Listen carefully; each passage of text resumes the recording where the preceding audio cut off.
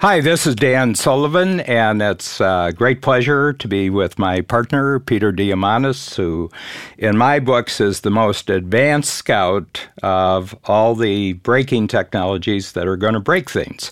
Break in the sense of creative destruction, that new, superior forms of human activity are being created, technologically supported, and as a result of that, structures and processes for every area of human activity are both being created and destroyed at the same time. And one of the big ones, which has been a passion, Peter, and you listed it as one of the 9 that is going to be discussed this coming January's Abundance 360 program in Beverly Hills, one of the great highlights of our year here at Strategic Coach, is augmented reality in the area of education and training. That's just one aspect of augmented reality, but that's the one that I'm most passionate about.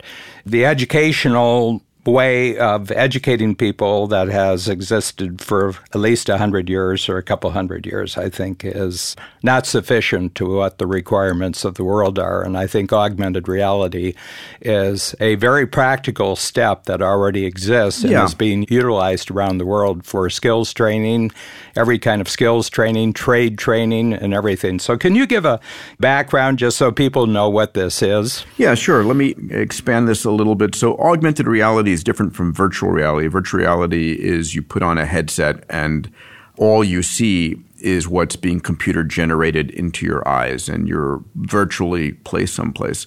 And you can be on a space station, you can be in a video game. Augmented reality is the concept that when you look through your eyes at the world around you, if you have a pair of augmented reality goggles or glasses on, superimposed on the world around you is digital imagery. And it might be a name floating above someone's head. It might be a video game character playfully dancing on your tabletop in front of you. It may be the price of a couch as you're walking through a store. The world, your version of reality, is augmented by whatever the AI in the system is providing for you. And one of the predictions that I hold true to is that in the next 10 years, by 2030, augmented reality is going to become ubiquitous. As ubiquitous as our cell phones, meaning all of us are going to be wearing a stylish pair of glasses that allow us to see layers on the world. And those glasses eventually will look like the ones, Dan, that you're wearing right now, very stylish. The 2 major augmented reality companies out there are HoloLens, which is a Microsoft company. They've just issued HoloLens 2, and Magic Leap, which is issued Magic Leap 1 and is working on Magic Leap 2. There's a few others, but those are the 2 big ones. Billions of dollars, tens of billions of dollars going into this. So if it's true that we're going to all have augmented reality headwear, and when I say everybody, as ubiquitous as we all carry our cell phones around today, these cell phones are going to get replaced by a pair of headwear that you wear that communicate with the clouds but give you additional visual information. So if that's true, if we're walking around always and we can see layers of layers of layers, what are the implications of that? How is our world going to change? What companies will get destroyed? What opportunities will be created? That is a fun conversation to be had. The thing that comes to me, just because it's kind of a personal passion of mine, is skills training. For example, and I've seen, and you would have more input on this than I do, but a company, some of the German automobile company, you can take someone who has no automotive experience, and on day one, you just give him a set of glasses, which are also audio connected, so there's a voice that's walking them through that. And they'll look at an engine. They'll open the, what we call the hood here, and they will open the hood, and they look at the engine, and they say, okay, we're going to take the engine apart piece by piece over the next 90 minutes. And the augmented reality program will highlight the first nut that they have to unscrew, and they have to unscrew it. Use this wrench, unscrew it, and put the nut and the bolt over here. And then step by step, maybe there's 60 or 70 parts in the engine. They take it apart and put it in its appropriate place. And then they take a break, they take lunch or anything, they come back and they say, okay, now we're going to put the engine together. And in their first day, with no prior experience of engine repair, they've taken an engine completely apart and they've put it back together. And then they repeat this 2 days in a row. And then on the fourth day, they said, okay, now we want you to do it from memory without the glasses to see if you can actually do it. And it's surprising. Some people are 60 to 70% on Thursday, ahead of their complete ignorance that they walked in with Monday. So my feeling is, take that one example and apply it to every single human activity that requires step-by-step procedures around the world. So instant skills training, immediate instant skills training is the first order implication. So we can turn anybody who can follow decent visual auditory explanations into a worker who's trained on something in the moment, at that second. Here's another one I'll throw out, is that we're going to be able to know what anything is. So for example, if you're looking at a piece on a table, a part, and you don't know what it is, your computer, your AI, looking through your augmented reality goggles at it, can identify it. Mm-hmm. This is tech that's being done by a company called PTC that's going to be at A36 this year. So like, what is this thing? Or where can I buy this thing? Or what is the price of this thing? Or what do you call this thing? So instant identification and knowledge about anything, including people, right? So another implication is you'll be able to know anything about anyone just by looking at them. Their kids' birth dates, whatever they publicly make known is going to be knowable about some random stranger walking down the street at you. That's pretty amazing. Yeah, well, I've told you that I worked for the FBI for 2 years right out of high school, and I would be looking at Peter on the screen, and I'd be seeing your file updated for the last 24 hours, and where that's been flagged red, watch out for this guy, As it should be. Yeah, as it should be. But, for example, when Google Glass came out, I remember, which instantly made you look a bit like a dork, and so, you think? It was like riding a Segway, Segway. I mean, I've seen cops on Segways, and I said they must have done something wrong. They're on penalty period. They make them drive around there. But Segways actually really paid off, and I'm sure Google Glass really paid off for specialized uses. But I remember the bars. Immediately, every bar in the United States forbid people to come in because you could take pictures with Google Glass. Without knowing it, right? Without knowing it. Plus, you didn't look like someone you wanted to have a drink with. So my feeling is, and it's a discussion of zones of technology, how far we're able to go with technology. Technology will always try to expand into everything. And it's humans to sort of say, nope, you're not coming here. And I should say I'm just approaching 2 weeks, and for the last 52 weeks, I haven't watched any television. And this is the first time since I was 10 years old I haven't watched television. And it's really interesting just to see what happens to your thinking when that's not a part of your life for a whole year. Well, let me give you a few other implications for augmented reality that I'd love you to double click on with me. So one of them is you could turn on game mode, which means as you're walking down the street, everything you look at becomes part of a game. So if you are in a Star Wars game or a Pokemon Go game or whatever, there are characters and points you can get. There's a information layer of gaming on as you're walking down the street. So that's one big area of entertainment.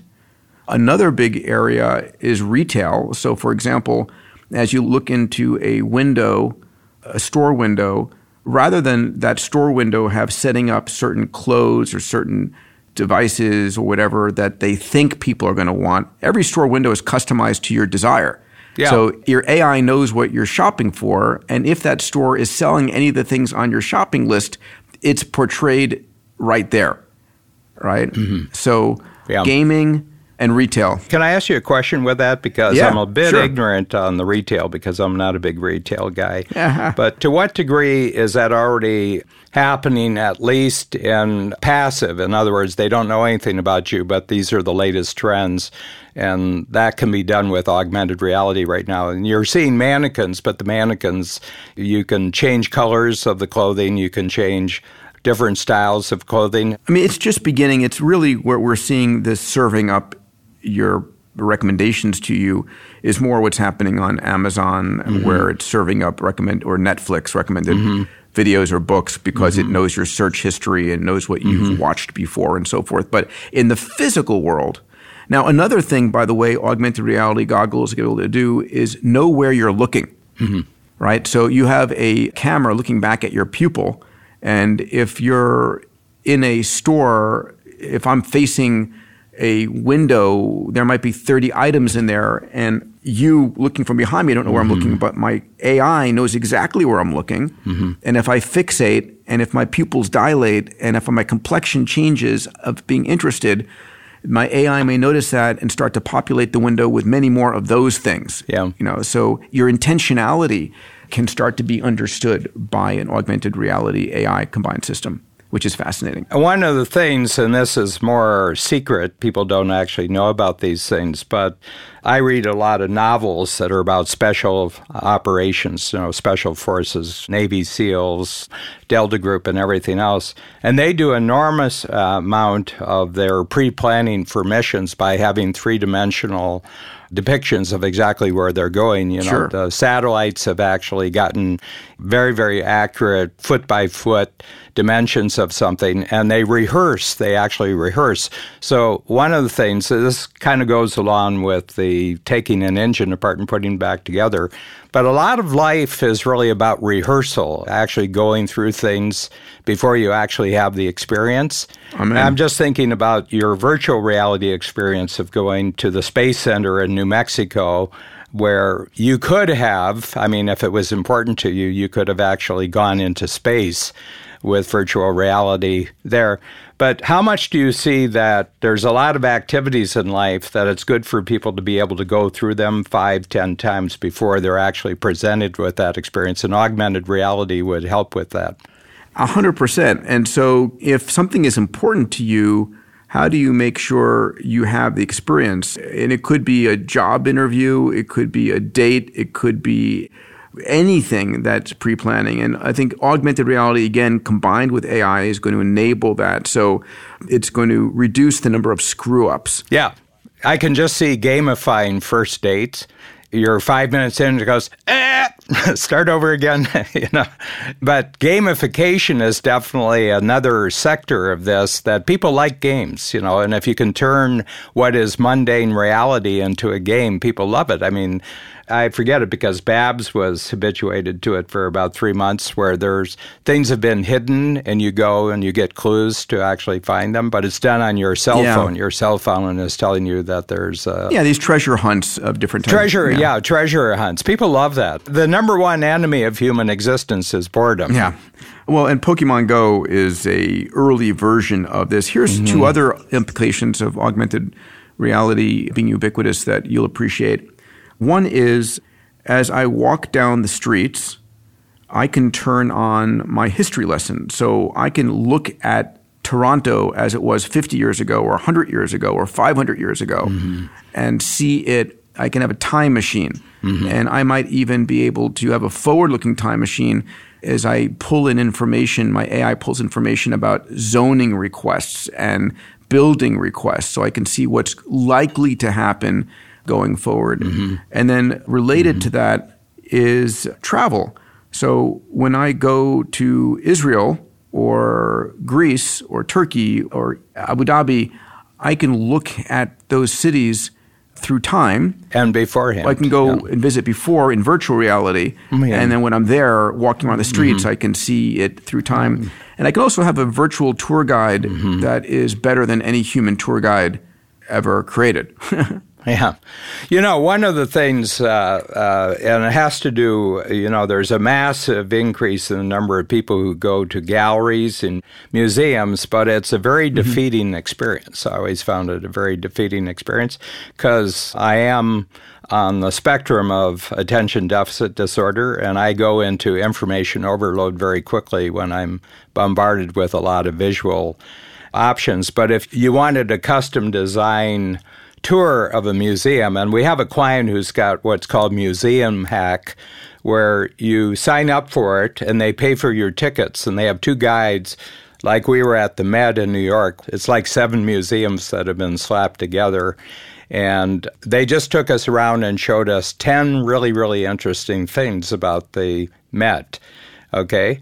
These were mostly actors. This is how they actually paid for an otherwise zero-income profession.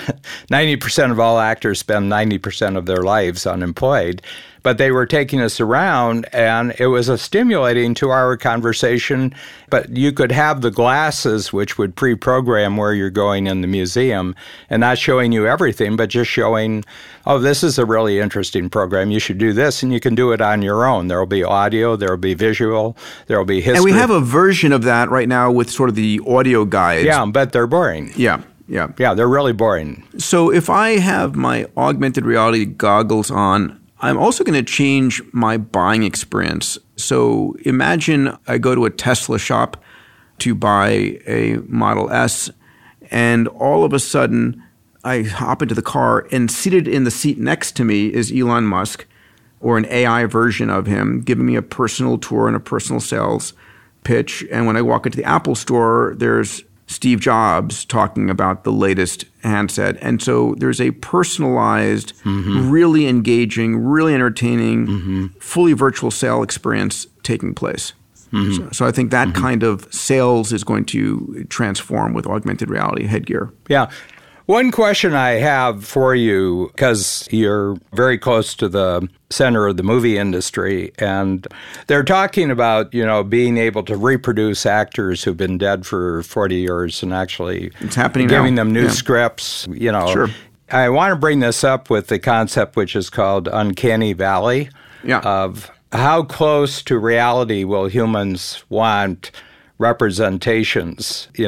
This is not quite on the topic of augmented reality, but the whole point is that you're taking reality and you're manipulating it in a particular way. Manipulate not in a negative sense, but you're doing something with it that reproduces reality, and it becomes better and better as technology goes on. We're past the uncanny valley right now. For those who don't know, uncanny valley is AI simulations of people were almost good enough, but if you looked at someone that was clearly a cartoon character, your brain said, fine, this is a cartoon character, and you pigeonholed it as that.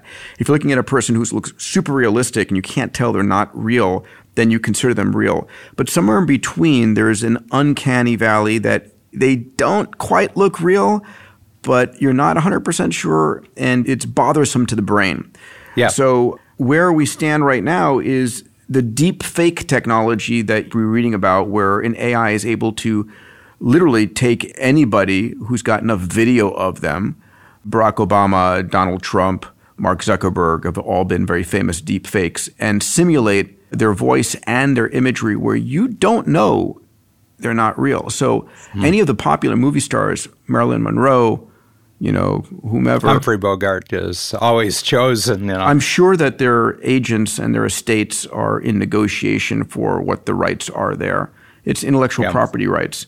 But they're going to be coming back to the main screen. So, and by the way, another part of it is I may license myself and an AI version of myself to go to Mumbai on a trip with friends where I can't go with them. So I'll go and hang out just to add my corny humor to it. Yeah. Why don't we switch to one more prediction subject and talk about implications there if we could? It's related. Yeah, well, I think number 8, the replacement of brokers and agents. And I mean, this is already happening, and it's been happening for 20, 25 years. So can I phrase it in its fullness to say, here's a prediction over the next 10 years that exponential technologies, and this is AI, VR and AR, blockchain, are going to replace brokers and sales agents and customer service agents. These middlemen and women are going to get displaced in the next 10 years. It's happening, as you said. What happens then? What are the implications of that? Is it just joblessness? What is it? Strategic Coach really started off with a terrific in the financial services industry, because financial services, they talk about having their products, but their products are simply digital signals. A life insurance policy, I guess maybe you get a piece of paper to show that there's paper to it, but actually it's just an algorithm that you've bought that in case of something that happens in the future, certain other things happen and cash is released to the people that you've designated. But more and more, it's hard for financial advisors and anyone who's a middleman, and I'll use financial advisors, it was the same thing with real estate. It's hard for them to prove value, that they're actually creating any value by being the middle person. Wherever it's not clear that you're creating value, people will attempt to go around you, replace you, eliminate you. So there's no value added, and there's an enormous amount. I sometimes say, how could we improve the government? State governments, national governments. I say, go to every government building, go halfway up the building, find out what the halfway point is, and fire everybody in the top half. Because the government officials closest to the ground probably do some good. But so much of government, I always say that bureaucracies are just really crude early forms of microchips, where you're using human beings as the integrated circuits. But human beings are really crappy at transmitting accurate information, because every time it goes through us, we add our own dimension to it. If you go through 10 middle people, then you've totally distorted the message. So my feeling is, and I was so interested when you first started explaining blockchain, and there's blockchains out there. Provenance on diamonds right now is totally determined by blockchain. You can determine where your diamond was mined, how it was processed, how it was sold, who owned it, all the way through. So I think there's a lot of blockchain going on, but transactions, real estate transactions, seems to me that there's probably about 3 or 4 moves in between that could be replaced with technology. So I'm going to ask again the question, what are the first order implications of these people? So for example, one in real estate is that buyers of real estate will no longer be local buyers. In other words, you'll get more people buying from around the world in your local neighborhood because they're going to have as good or better an experience virtually by an AI. I think the margins on brokerage fees for real estate brokers, financial brokers, the margins will approach zero because the cost of those players is the cost of electricity. So you'll have to have new business models will have to emerge, because you're not going to make your money on a 3% or 2% brokerage fee. Well, what I've done with all my financial advisors, and this goes back to the 1990s, I said you got to be coaches to people's futures, and you have to have an intimate knowledge of what people want about their future that would be known only to you, and you've got to be thinking behind the scenes of information and new tools that these people need to achieve their future. And my feeling is that humans who have that capability, first of all, not everybody has that capability, but the people who have that, you become a lifetime friend to that person because you're familiar with, they're continually upgrading what they want in their future. We were talking about coaching before the program. Coaching is knowing uniquely what other people want. And then you're using your own skills, you're using other people's skills to actually support what people want in their future. So if you're going to be presently a broker or a salesperson, you are going to be eliminated by AI. But I think we're a long way from you being able to sit down with someone and ask them about their future. Because, we talk about, retail, they'll show you what you want. Okay, they'll show you what you want. There aren't many people that I've met who actually know what they want, okay? And one of my skills is I can get people in a very short period of time to actually explain to me what they really want in a 3-year period.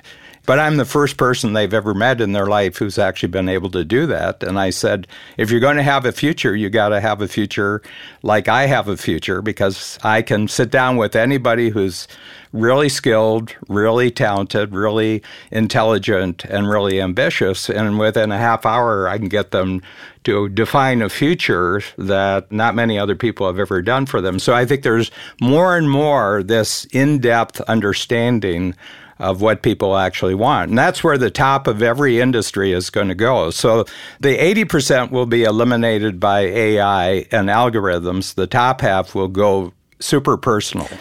Okay, so one of the implications you're saying here is going to be this super personal. I would posit that one of the implications here is that my AI is going to become much more intimately knowledgeable as we eliminate middlemen and AIs are beginning to interact with me and know my trades or know my buying decisions and so forth. I'm going to start to train up AIs that know me better than any human knows me.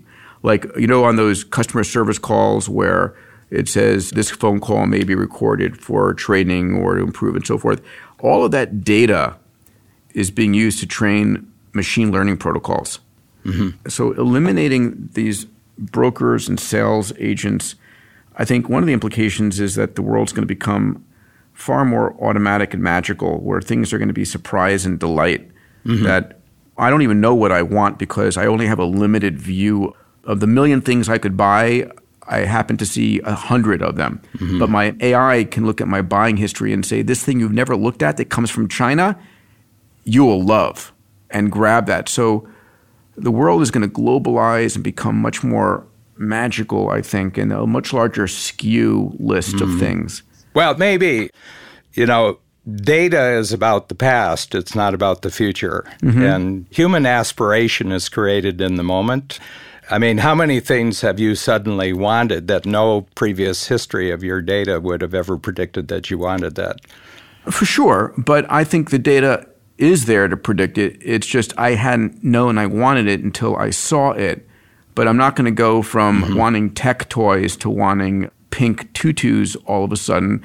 My past leaves cues of the directionality of my future. I just may not see it. So this is going to be interesting to find out in the future. Yeah, I mean, there's provable trends that are moving in a particular direction, but I'm pretty unpredictable. I have this game that I taught myself as a kid because I grew up on a farm mostly alone for 3 or 4 years. And I learned this ability to actually watch my thinking, where my thinking was going.